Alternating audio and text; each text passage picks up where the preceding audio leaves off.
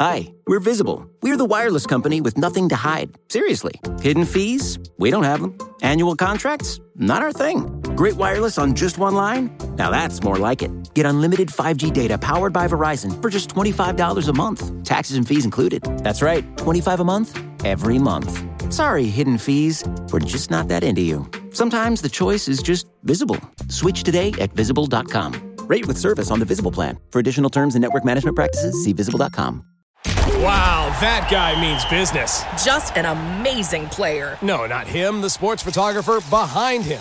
What? He has a business bank account with QuickBooks Money where he earns 5% annual percentage yield, so he's scoring big on and off the field. You might even say he's the MVB. MVP? The most valuable business. Making your money work harder. That's how you business differently. Intuit QuickBooks. Banking services provided by Green Dot Bank. Member FDIC. Only funds and envelopes earn APY. APY can change at any time. Hi, I'm Kara Swisher, editor-at-large of Recode. You may know me as the only person in Silicon Valley who's not afraid of Margrethe Vestager, but in my spare time, I talk tech, and you're listening to Recode Decode from the Vox Media Podcast Network. Today, we're going to play a live interview I recently did with Vestager, Europe's Commissioner for Competition. We spoke at the South by Southwest Festival in Austin, Texas. I have interviewed her many times before, but let's take a listen to this one.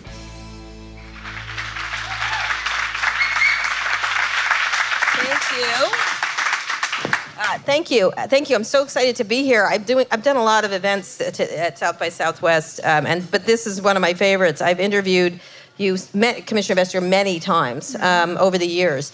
And one of the things I would have to say is we talked many years ago, before a lot of the election stuff that was happening in the U.S. and across the globe with Facebook and other companies. And one of the things that is really clear is she was very prescient about the damage that some of these companies could do. It was sort of at a very high time for these companies. And so I have to say, unfortunately, a lot of what you've said has come true. So I think I'm very excited to talk about what you think is coming next. Let's begin talking about something that's going on in this country, because it's starting. Regulatory scrutiny is starting for the companies of the U.S. by U.S. regulators. For the most part, the U.S. has abrogated its responsibility of regulating most of these companies in the interest of allowing them to get enormous and create innovation.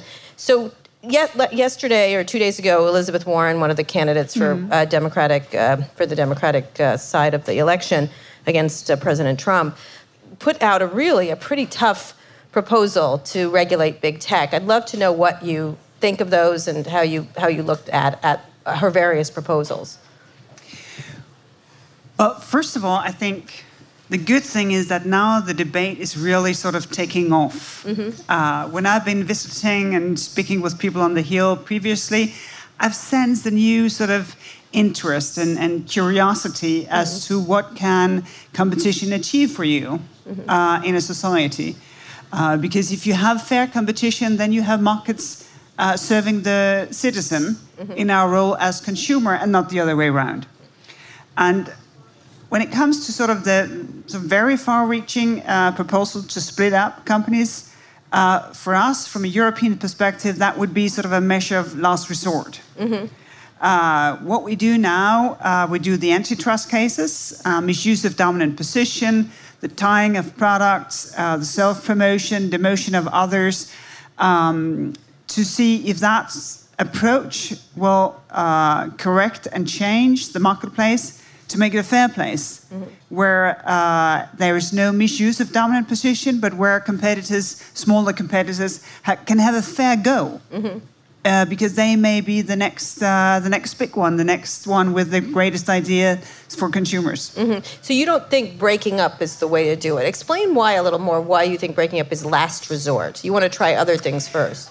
Well, because it's very far-reaching. We're dealing with private property, businesses that are built and invested in and have become successful because of their innovation. So to break up a company, to break up private property, would be very far-reaching. And you would need to have a very strong case that it would produce better results for consumers in the marketplace than what you could do with sort of more mainstream tools. And so talk about how those tools have worked. Now, some people feel one of the other proposals, I talked to Senator Klobuchar, Amy Klobuchar, who's also running for president, a couple days ago. Before that, she had asked the FTC to renew the Google investigation over its use of market dominance, which they kind of sailed through the FTC here years ago and were investigated and nothing happened. You had a different outcome with them in Europe. Talk about that.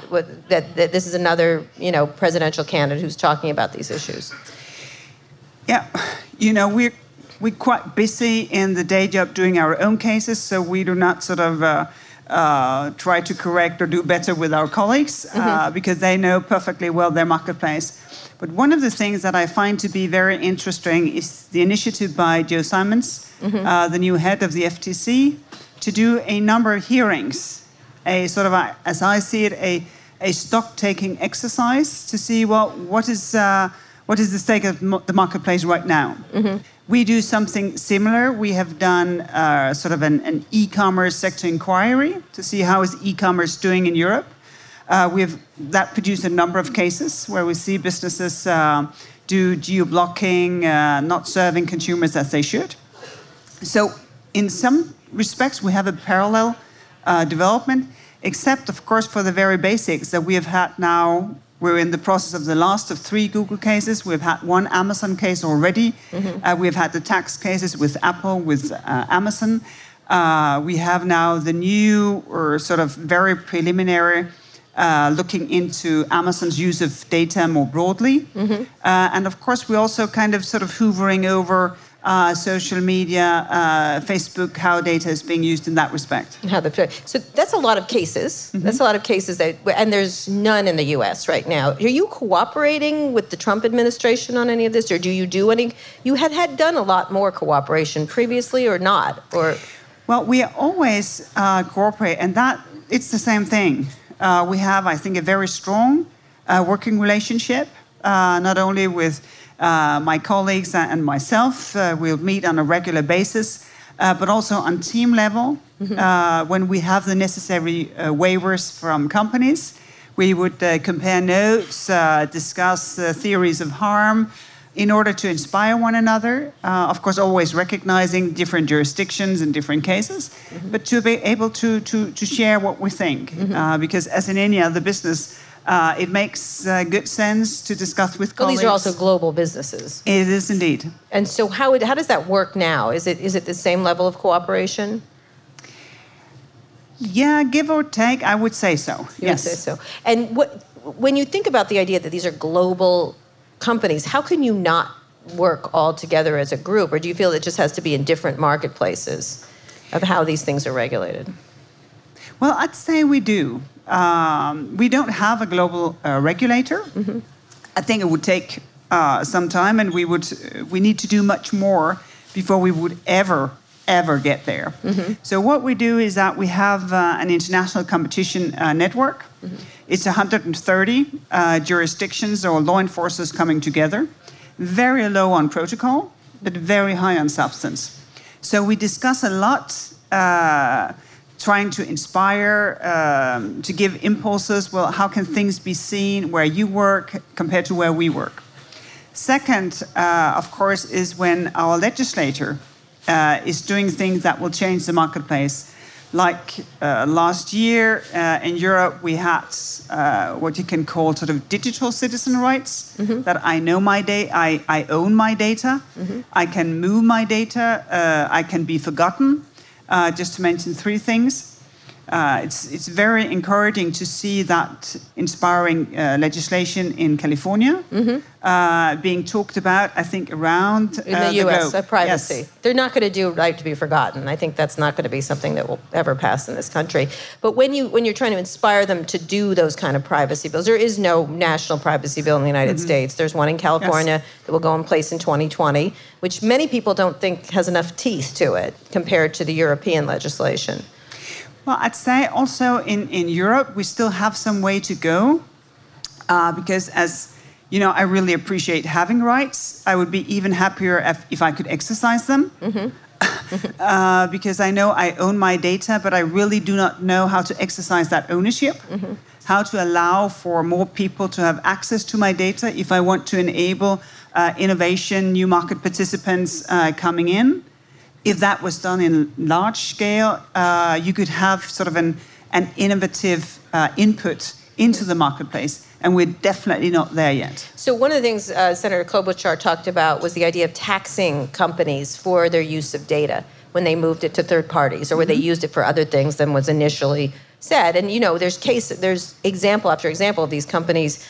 Oh, we used your data for this, or Google. Oh, we put a camera in this that we didn't tell you about, or by accident, oops, we gave it to Cambridge Analytica and they used it for nefarious things. And it's always oops and I'm sorry, and then we had no idea that this was being used. And one of her proposals is they get taxed every time this happens. Another proposal is for people to get paid for their data, that if you're using your data and they make $10 off of you, the consumer gets a few dollars of that money. That we see, I think it's still nascent in Europe, but since now we have the rights that establishes your ownership of your data, we see there is a beginning sort of market development of intermediaries saying, should I enable you yourself to monetize your data? So it's not just the giants who monetize your data. So that maybe you get a sum every month reflecting how your data has been passed on. That is one opportunity. Second, from a competition point of view, we are trying to figure out, how to make sure that huge amounts of data will not be a barrier to entry in a marketplace, or will serve as only you who are holding the data being able to innovate. But I, as a newcomer, do not have access to data, which means that it will be extremely difficult to do innovation and to develop services. Right. So you're leaving your office in how many months? Oh, I don't count that. That would be discouraging. Just soon, though. I'll be done by 1st of November. 1st of November. One of the things that's been really interesting over the years is how much the big tech companies really dislike you. And find you to have been too harsh on them. How would you assess your tenure? And what are the successes? What are your biggest? If that is true, which I doubt, but if that is true, I should take that as a badge of honor. Yeah. But if it is true, I think they sort of underestimate the team effort. Because yes, I may be gone by 1st of November, but there will be a new one, and there will be a team, and a second team, and a third team, and a fourth team. Because I think what we do is a reflection of the fact that we want our democracies to set the direction for our society, and not for the businesses to set the direction for our society. How do you think they've done at setting the direction for our society? I think so far they have done very well. They've done very well financially. But how do you think they've done in being responsible for the data and information they have? Well, we have seen interference in national elections, referendums. We have seen a lot of data breaches. We have seen a lot of, an economy that is shifting quite a lot into a use of data that is unprecedented. We're in the middle of a revolution, a technological, industrial revolution. And I think as societies, we have quite a lot of catching up to do to get in control. Just as we had it back in the days where we had sort of the industrial revolution of chemistry, when pesticides and all of that became, the big guy in town. People thought that you could do amazing things, just spraying everything, adding everything to products. It took some time before we realized that we had to get in control, because otherwise it would be damaging for our ability to reproduce, for clean drinking water, all of that. Now we're, to a very large degree in control of that, and I think we want to do the same thing. In my own home country, we had a lot of discussions about chemicals in feeding bottles. Huge discussions, people say, I'd never, ever have my baby have a feeding bottle, but you have no second thought in giving them an iPad. Right.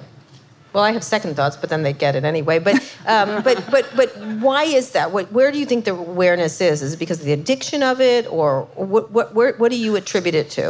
Well, I think that the scandals, they triggered a lot of second thoughts.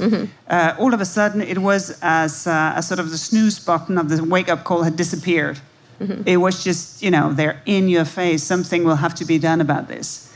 Of course, we need to have more knowledge about what they do in the marketplace, which the teams and I are doing, what they do when it comes to addiction, what it comes to do with fake news, what it has to do with interfering in elections.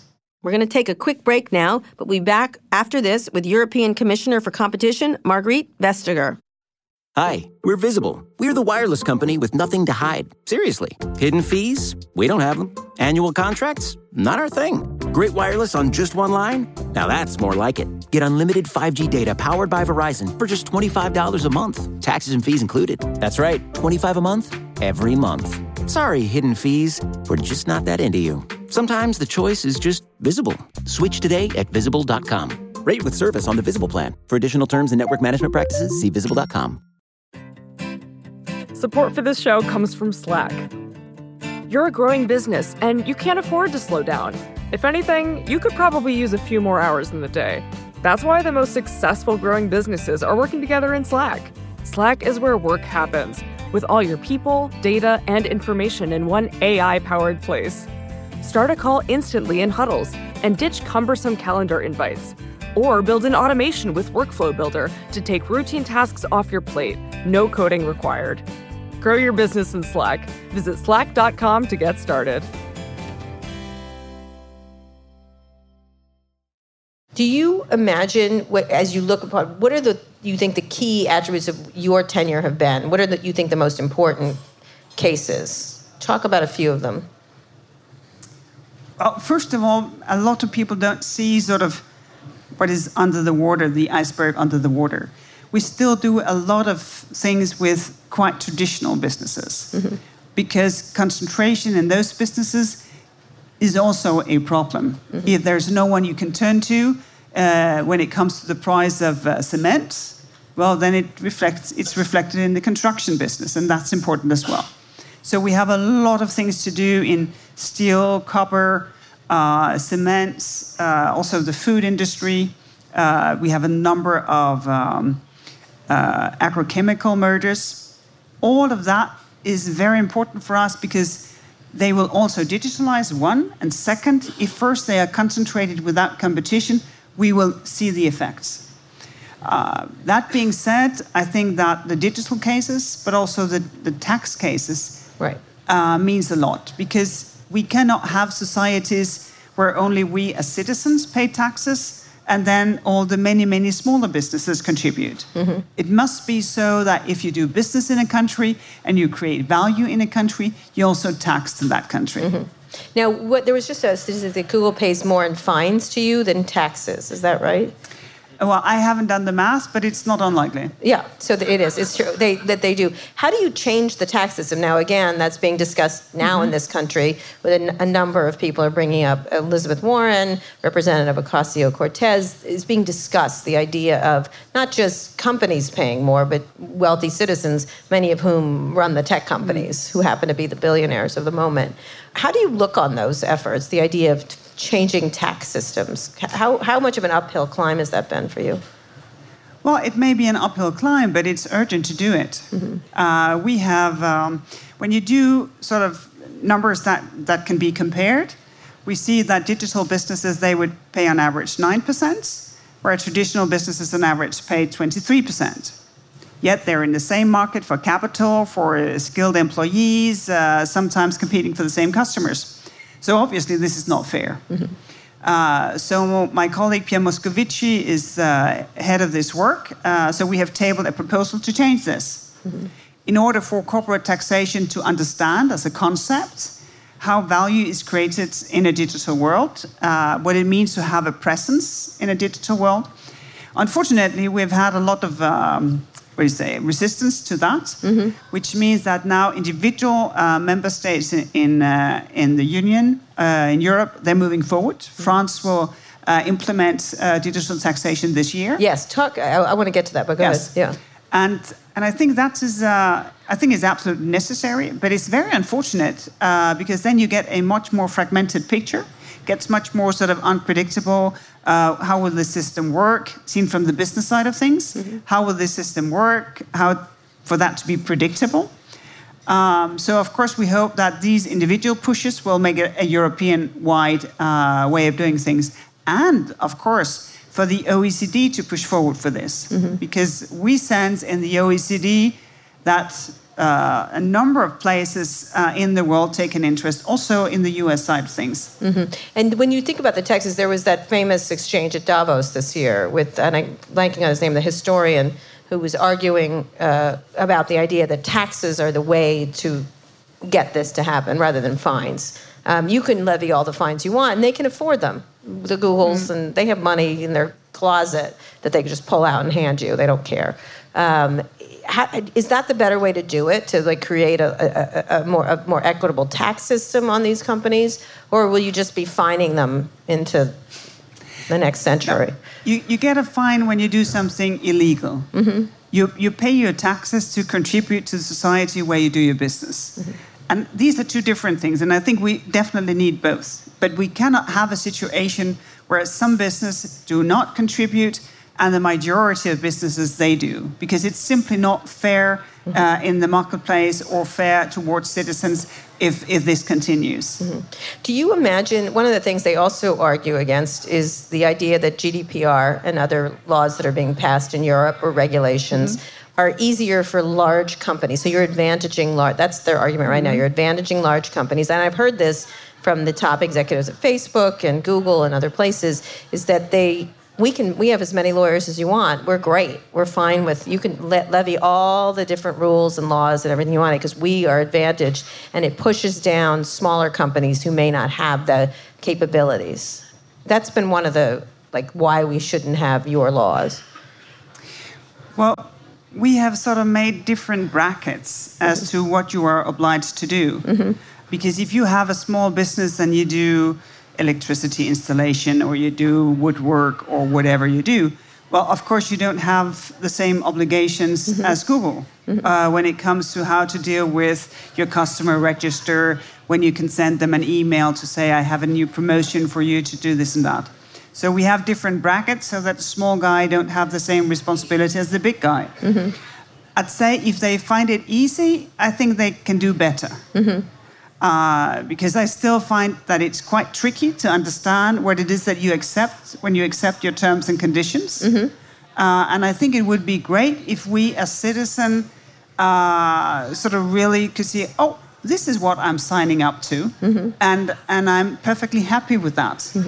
I myself very often, end up, even though I think I have 5 minutes to try to understand, I sign off, and still I don't really know. What do you use now? What else would you use? There hasn't been in Europe.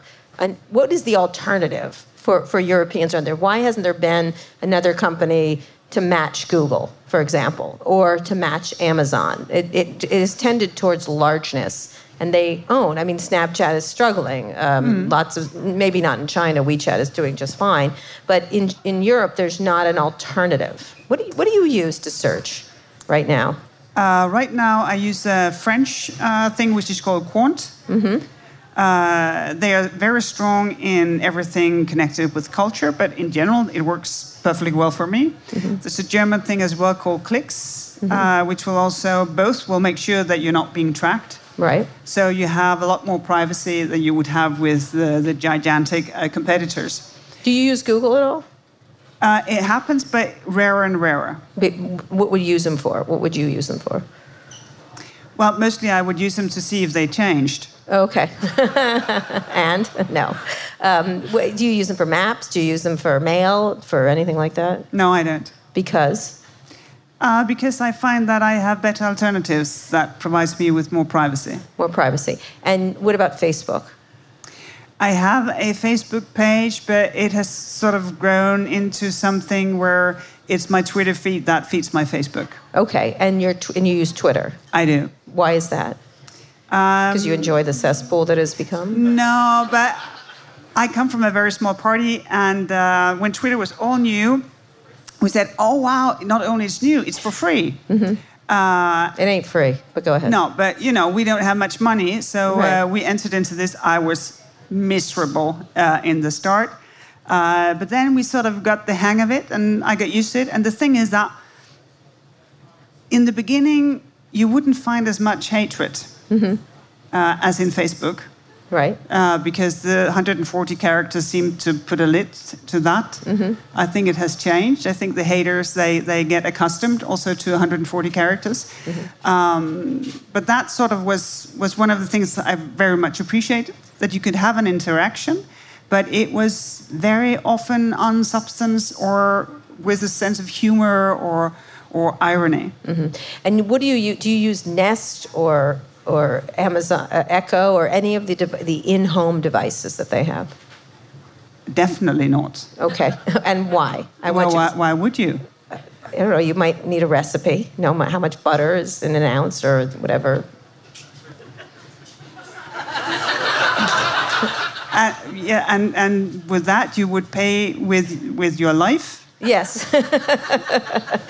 What do you think that's going to happen as things move into the house? I'm trying to get the idea of what do you think these are way too invasive, all these things, as they move in? Well, one of the things that really is sort of mind-boggling for us is how to have choice if you have voice. Right. Because if you ask a device, I would like to change for summer tires, where to go, then you would be way too impatient to listen into 5 different offers. They could have room for you. Voice search is a big deal. Yes.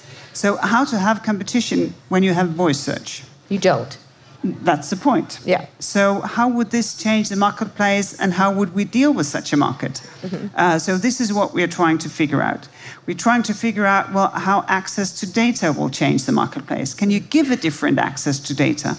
Because the one who holds the data also holds the resources for innovation. Mm-hmm. And we cannot rely on the big guys to be the innovative ones. Mm-hmm. How do you think they have changed with your influence, these companies? What is your relationship now with the Googles, the Facebooks, the Amazons? Relationship. I don't know, compared to what? Compared to anyone. Like, do you have one? Do you feel like they've been listening to you? Do you feel like what you've been saying to them has sunk in, or do they continue? Well, yes, indeed, we do have a relationship. Right. And it's not like, oh, God, she's headed here again. Here she comes again, kind of thing.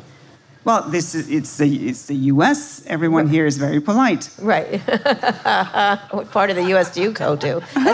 Just here, perhaps. No, but you really do appear quite kind. Yeah, we really aren't. So maybe compared to the Dutch or whoever. The Dutch are always telling me they're rude. So you appear quite polite, but how do you think you've changed their minds within these companies, or changed the leadership's minds about what they've been doing? Well, or are you a nuisance to them? Do you still feel? Well, I think it's quite difficult to know. Right.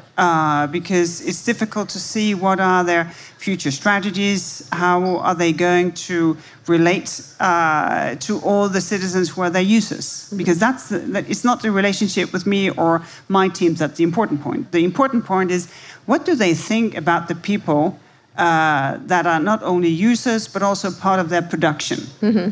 How are they going to relate to us in the future?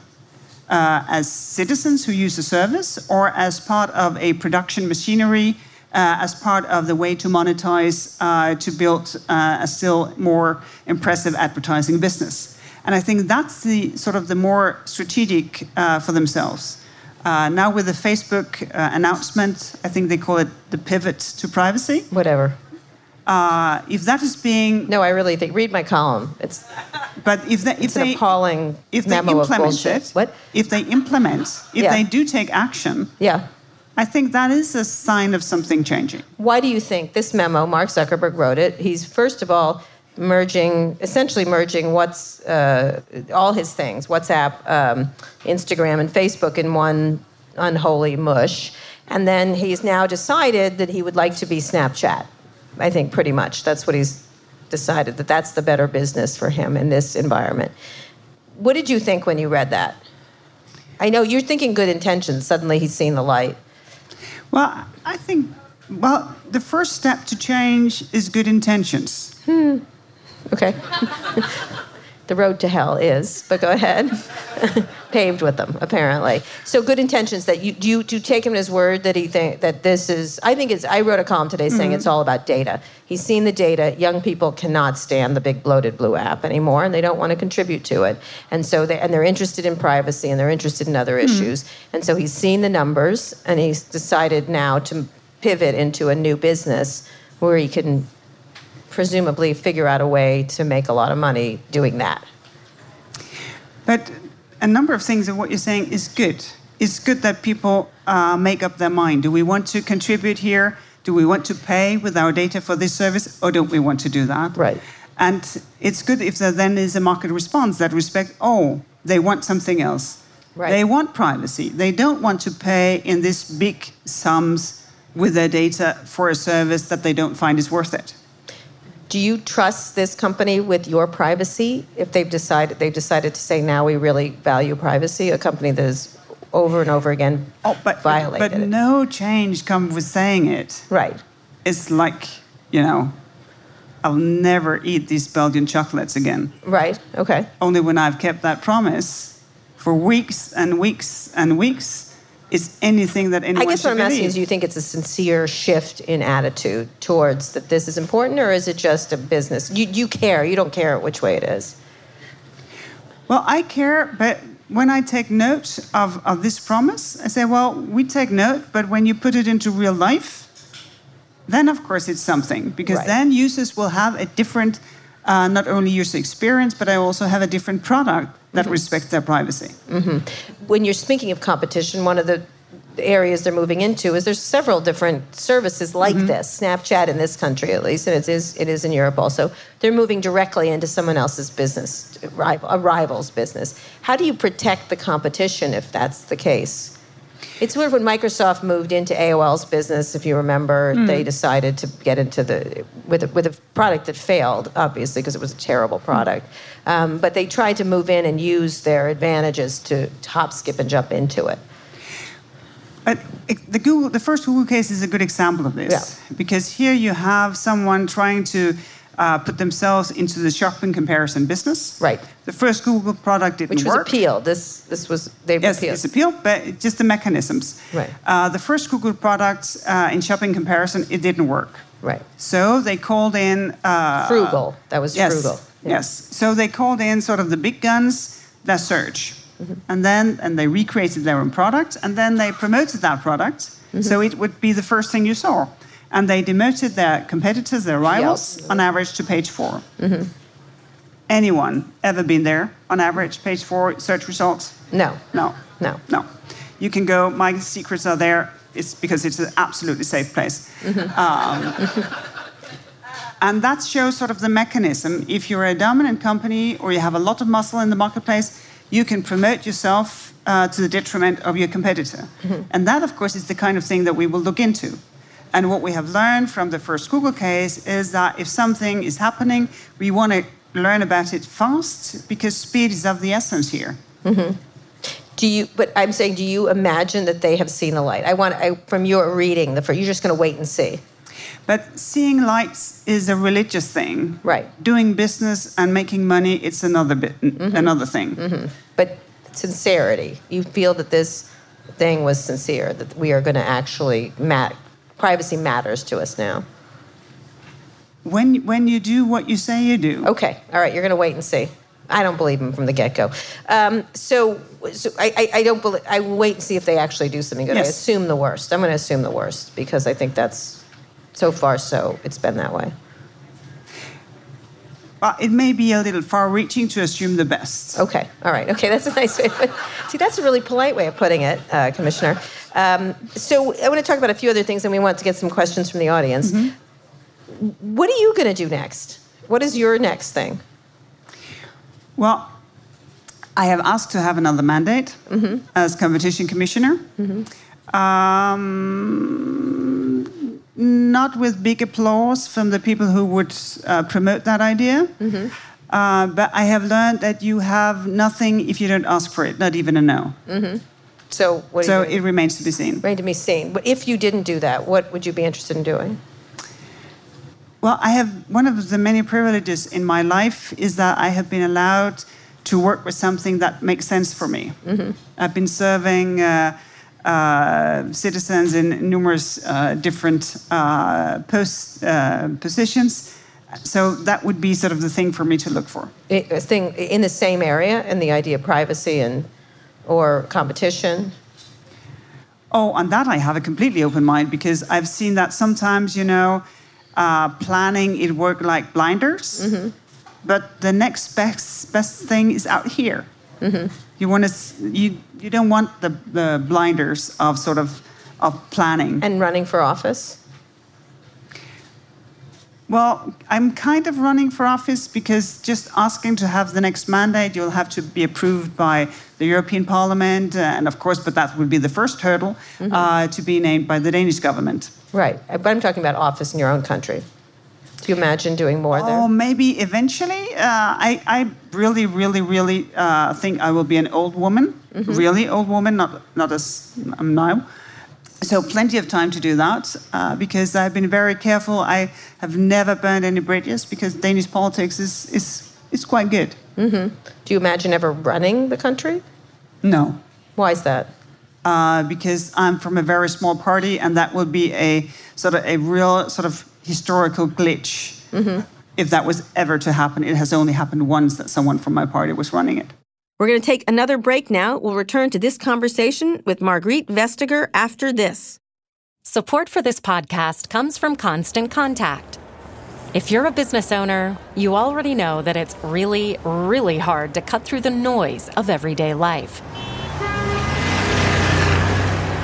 If you want to connect with your customers, you need to break through the noise. You need Constant Contact. Constant Contact is a marketing platform that makes it easy to reach new audiences, grow your customer list, and connect over email, text, social media, and more. Whether you're a marketing guru or just learning the ropes, Constant Contact offers writing assistance tools and automation features that make it simple to say the right thing at the right time. So get going and start growing your business today with a free trial at ConstantContact.com. Just go to ConstantContact.com right now. Constant Contact, helping the small stand tall. ConstantContact.com. Support for this show comes from Sylvan Learning. As a parent, you want your child to have every opportunity, but giving them the tools they need to tackle every challenge, that takes a team. Now more than ever, educational support tailored exactly to what your child needs can make all the difference. That's why parents have trusted Sylvan Learning for 45 years as the ultimate teammate in their child's educational journey, instilling in them a love for learning and a passion for reaching the next level. And Sylvan's Insight Assessment can identify gaps in learning and areas that could be of concern for your child. It's a 360-degree view into your child's learning that you can't find anywhere else, and helps ensure that your child didn't miss something in school that might put them at a disadvantage in the future. And right now, it's the best price of the year at $29. Go to sylvan29.com to learn more and get your child's assessment for only $29. That's SYLVAN29.com. Couple more things around where we're going. If you had to think of where we're going to be in 5 years and 10 years with a lot of these companies, what would be your worst case scenario be and your best case scenario for each of those? Say 10 years out. Because these companies are only 20 years old or less, 10 to 20 years old. Well, best case, a couple of things would happen at the same time. First and foremost, that our legislator would be willing to take sufficient steps, both in taxation and in regulating access to data and fairness in the marketplace, as was just done in Europe with the business to platform agreed proposal to put in not only fairness and transparency, but also responsibility on the big guy to be available if things have to change. And we would also need to see technology develop to have new players, because we still need to see what will happen with quantum computing, what will happen with blockchain, what other uses are there for all of that new technology. Because I still think that it holds a lot of promise, but only if sort of our democracy will give it direction, then you will have a positive outcome. What's your worst case scenario? That we have all the technology, but none of the societal sort of positive oversight and direction for our societies. Is there one upcoming technology that you're more worried about? Self-driving, AI, robotics, automation, replacing body parts, brains? Well, we have a lot of robotics and automation, and I think self-driving cars it's here, only not in full scale. I would wish for AI to be developed human scale, so that we always make sure that it's someone that serves our purposes, and that we can have human oversight. And then, of course, there's a huge risk that AI just reproduces the biases that we have already. It does, because of the lack of diversity in creating it, too. Yes. Is that something that you are already thinking about?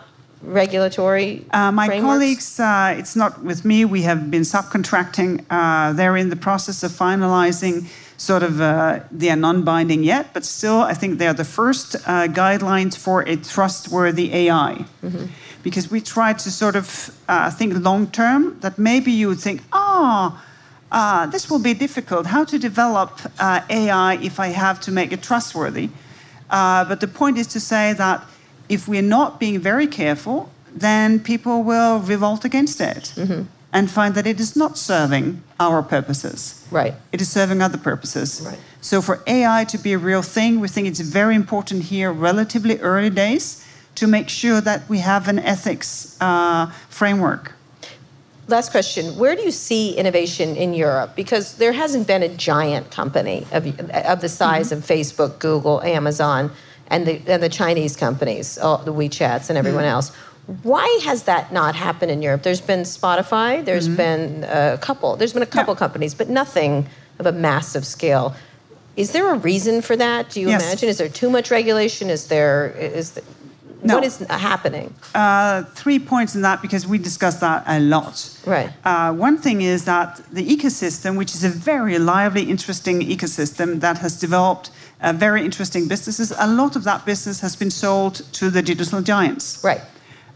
One could be DeepMind, that is now a Google property, doing amazing thing actually with UK public data on health. Right. So that's the reason for it. But we have the ecosystem. We have the people with the bright ideas, the entrepreneurs, all kind of very skilled people. But we have been missing out on two things. One, to have a digital single market, so that you can think scale from the very initial starting point. That we have now and are developing. And the second thing is to have a capital market that worked for you. Because I really envy the way it works here, where a lot of businesses will go to the marketplace, they would find capital, and they would find new competences. Because very often with money comes someone who will provide you with what you need in order really to scale your business. Right. In Europe, the tradition... Yeah, in Europe, the tradition is much more going to the bank and create debts. And we would want a development of our capital market to be the same. That you go in the marketplace, you sell 5-10% of your business, you get on board someone who will allow you to get the drive really to scale it. And this we have been in the process of making over the last 5 years, and we're starting to see it taking off. Are there other governors that keep it back? Because it really is an astonishing display of not enough innovation. That some people in the U.S. say there's too much regulation, there's too much risk, the risk tolerance is too low, that there's not a mentality of entrepreneurship. Do you disagree with this? Well, we are indeed different. But I don't. You like privacy too much. All of that, but but I don't think it's that. Europe is an amazing place. We have made it so far since the Second World War, when things were, Europe was destroyed physically, but also spiritually. With the transatlantic friendship, we rebuild it. And if we lack something, I think it's confidence. Because it is as if we're sitting on all this sort of tacit knowledge about what we have achieved, not realizing that when we have made it so far, of course, we can make it even further. Now having a much better capital market, a real digital single market, and having an ecosystem of innovators that has changed dramatically over the last 10 years. So you see a big company coming out of, because you can see them coming out of China, one after the next. You see India is investing. There's a lot of really interesting innovation happening in France. There's some stuff going on individually in France. But do you think the next biggest company will come out? I mean, I was thinking of a debate I did at the Oxford Union. They had U.S. people and British people talking about the next great company will come out of blank, U.S. or Britain. And so there was our side that argued it would be U.S. and Y, and the British side. And because it was game, the British side won. But the fact of the matter is, what came out of the U.S. was Uber, those Oxford people, was Uber, Pinterest, what's about to go, Lyft. All these companies are about to go public, Airbnb, and not a European company.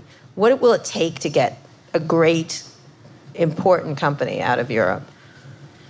A big one, a large one. Leaving Spotify aside and some others. And leaving SAP aside as well, yes. Because those would be the two main... Yes, those are the two main ones. Well, of course, it will take all the obvious that you have a brilliant product. Because I don't think that should be underestimated. That one of the reasons why a number of these companies has been doing very well in Europe is because they have great products. They have disrupted markets that needed to be disrupted. They have created innovations that we really needed. So obviously, you need, first of all, a great product, but you also need fair competition, which means that access to data, that no one is gaming the marketplace. And that, of course, is why we need strong law enforcement. All right. Questions from the audience, from Margrethe? Commissioner Vestager, sorry. Right here. Hi there, Bennett Richardson from Politico. I have a question from our EU political editor, Ryan Heath, for you, Commissioner Vestager, which is, looking forward towards November, who do you think would make an amazing next commissioner for competition? And would you have any advice for them about what they should pursue in 2020? Oh, I think it is a given that whomever it will be, and every member state will put on name one. I think they should name two, a man and a woman, so that we could have a gender-balanced commission. But that's another thing. I do hope that we have, over the next coming months, have prepared for the next commission to take action, to see if we need new, sharper tools in a completely digitalized economy. Not only sort of the digital natives that we've been speaking about today, but also all the many other companies who digitalize us right now. On access to data, on the role of platforms in terms of innovation, to prepare for that push during the next mandate. And then, of course, never to forget all the amazing sort of traditional industries where we also need to be aware of concentration. And then, of course, to work with other portfolios. Because when we look outside of Europe to the global marketplace, we need a very strong push for fair competition. And here, tools from trade, from single market tools like public procurement, a lot needs to be done. So just, the suggestion that the work is definitely not over. On the contrary, we're in the middle of something. When you think about what is unfair in other areas, was there one industry that you're most concentrated on right now? Media or? No, what we see is that in the global marketplace, also, for instance, state-owned Chinese companies will be very active. In Europe, you can of course be a state-owned company, but the state will have to act as a market participant. because otherwise it will be not fair, because a private company do not have all the taxpayers to potentially pick up the bills. So and we're quite strict on this, you have to act as a private shareholder would act. It's not a given that a Chinese state-owned company will operate on the same terms. So, of course, we're very interested to see how can we promote this? How can the fact that Europe is open for business be mirrored in other jurisdictions also being open for business? Mm-hmm. For instance, when it comes to public procurement, building bridges, roads, rails, whatever in Europe, everyone is welcome. We want the same welcome when we make our offers in other countries. Mm-hmm. This is all outside of my portfolio, but I think we need that common push to have a much more fair global marketplace. Are you worried about the impact of China, the active? I mean, they talk about it a lot in Silicon Valley, is that you have the choice between us and them, like the Chinese, which have the different rules around digitization and privacy and everything else. Well, of course, I respect that. But it is a somewhat self-centered choice to set up. Mm-hmm. Yes, it is. Because I think we have in Europe a lot of things going for ourselves. Because to a very large degree, we've been successful in building societies that serve citizens and market that serves consumers and tech that serves humans. So I don't think that this is a choice. But I think that for real, we should sort of course, reconsider what role we want to play in the global market and how we will play it. I think there's room to be more confident and maybe also somewhat more hard-nosed. Mm-hmm. Okay, next question. Right here. Hi, my name is Elise, and I'm a coordinator of a project that's actually funded by the EU in the Creative Europe program. My question would be a bit more towards the European elections coming up. And, well, in this situation, we see that there's still waves of populism rising and that Europe is still a bit taken as a scapegoat for many things. So my question for you would be, what do you think the EU should invest more on, and could, obviously research and innovation be part of the solution to revive the European project, but also culture and education? Oh, but indeed, I think this is very much to the point, your suggestion. And you see that reflected in our proposal for the next 7-year budget. I think the main research program would be funded in our proposal with 100 billion euros. Also tripling the number of people who can do what we call the Erasmus Plus, which is that you can do exchange in other member states for studying, vocational training, also as an adult, when you want to reskill yourself during your working life. And the last part, it holds a number of different benefits. Not only do you get skills, but you also you get new competences in a much more diverse, multilingual, multicultural environment. And that is part of the strength. We focus a lot of the business side of what makes societies work well. Also, exactly education, the way education is pushed for is very important. And that also we do in a different way than both the Chinese and here in the US. But exactly that combination of a huge investment in research and innovation, and then having culture, education to follow that. How do the forces of the nationalism affect, even throughout Europe, affect what you're doing? The idea that there is one way to think of consumers, for example. What do you mean? How has that affected your work? Has it with the fracturing of the coalition? Well, I'd say that competition laws enforcement is one of the things that has not been met with divided views. One of the things that we have been debating a lot in Europe is the question of illegal immigration, how to protect refugees, I think as divided as in the US, probably.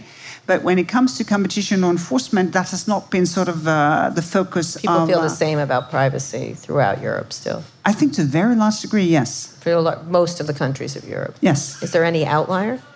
Not in these areas, no. Not in those privacy, competition law, no.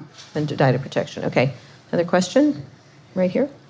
a lot of what I think is difficult about these big companies is that they're really appealing to the demand side. So you've got scale from the consumers. So we benefit from having a bigger Facebook or a bigger Google, et cetera, in the sense that our network is becoming more valuable as these companies get bigger.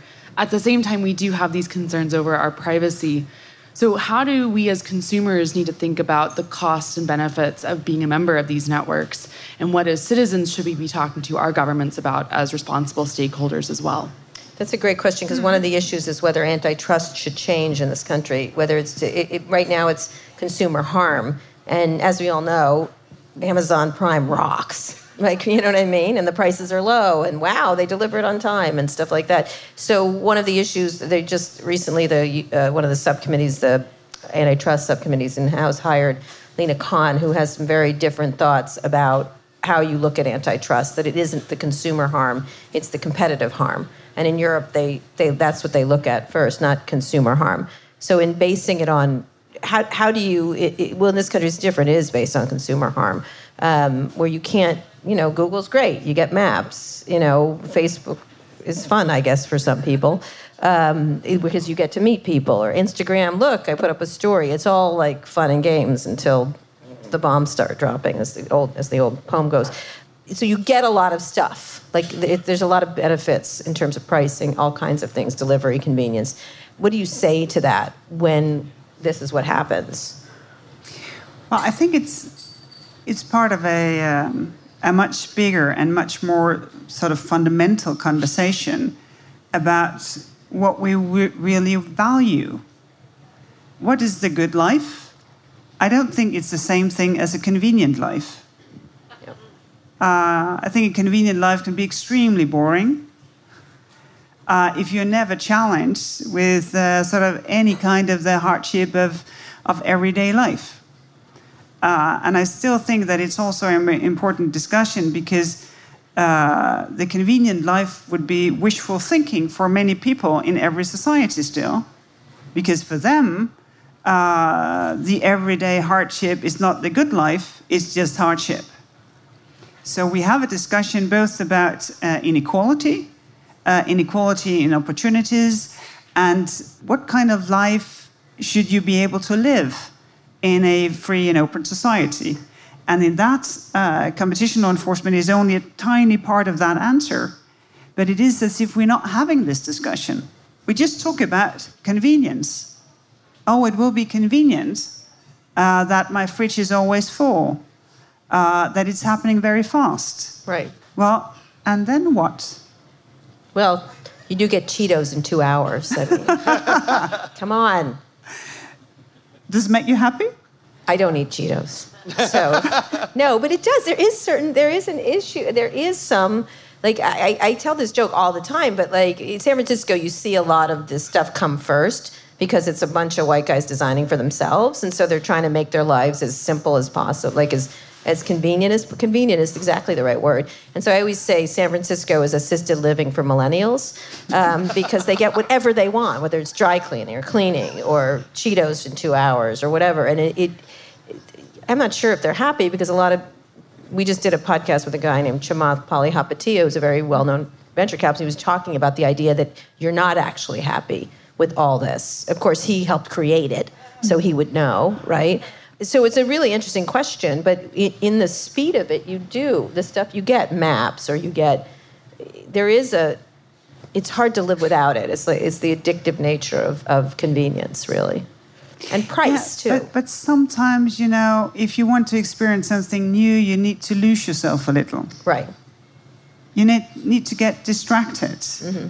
You need to go left where you ought to go right. Mm-hmm. In order to challenge yourself and have a new impulse and meet people that were not in your feed or in your bubble or in your echo chamber. Well, it's like proximity. When your people are proximate to you, that's who you reflect on versus... Yes, and I think that since we're just humans, sort of our skills have now developed so that we can detect if you were truthful and you really want to be with me. It's very difficult to develop that skill into the digital sphere, into social media. I think we don't have the same sense of who we are So obviously, we need to insist that social media and what have we, it is something supplemented, a real democracy where we come together and disagree together instead of just shouting at someone who's sitting around another campfire. Okay, the final question. Oh, here, one more quick one, and then I have one more quick question. Hi, I'm Alex. I'm a European citizen, and I'm a bit worried about the last decision that is basically blocking the merger between Alstom and Siemens, so the two basically big champions we do have in Europe for the railway industry. On the one hand, we decided to block the merger, but on the other hand, the Chinese did exactly the same as the opposite by merging their two champions and building a company which is now called CRRC, if I'm not wrong. Obviously, they will come in Europe, so don't you think this decision could lead to bad news for European companies and European workers? Well, exactly this question, they will eventually come in Europe, is of course what has been center of our analysis. Because the thing is that if companies merge and you lose competition, as we would in mainline signaling and the very high-speed trains, and the businesses, the merging businesses chose not to solve that, then customers would have had to be able to turn to someone else. And in mainline signaling, when we look into the future, there are no competitors. No one can sort of live up to the European rules for safety to be certified to do that. When it comes to very high-speed train, as we speak, there are no very high-speed train driving outside of China. So when you look 5 to 10 years ahead, we don't see that in Europe. And that, of course, allows for two businesses who are not only European champions, but also global champions, to improve even more. So eventually, if the Chinese want to come out of the enormous Chinese single market, then they will have much more power to do so. Because the benefits of competition is, of course, that it keeps the companies on their feet, in order to be able to compete also globally. But of course, you need the push to make sure that then that global competition is fair, which is why exactly we need many tools from trade, from procurement to work with us. Because when we demand of our businesses to compete fairly, then of course we need to stand up for them globally if they are being met with unfair competition. All right, last question for me. What do you think of all the things you've done, your greatest legacy is going to be in this area? Well, hopefully then that when you are a team, as we've been in the Commission, as my services are organized, when you work together, then you can push change. Not totally, not to the end, but you can contribute to something that will actually have hopefully a lasting effect to make sure that markets serves consumers. And that's the point. All right. Commissioner Vestager. Thanks again to Margrethe Vestager for joining me on stage. And thanks to you all for listening. You can find more episodes of Recode Decode on Apple Podcasts, Spotify, Google Podcasts, or wherever you listen to podcasts. And please tell a friend about this show. If you're in the Washington, D.C. area, I'm doing a live podcast taping on April 2nd at the Studio Theater, focusing on AI and self-driving cars. To learn more, just go to events.recode.net/AI. You can also follow me on Twitter @Kara Swisher. Now that you're done with this, go check out our other podcasts, Recode Media and Pivot. You can find those shows wherever you found this one. Thank you for listening to this episode of Recode Decode, and thanks to our editor, Joel Robbie, and our producer, Eric Johnson. I'll be back here on Wednesday. Tune in then.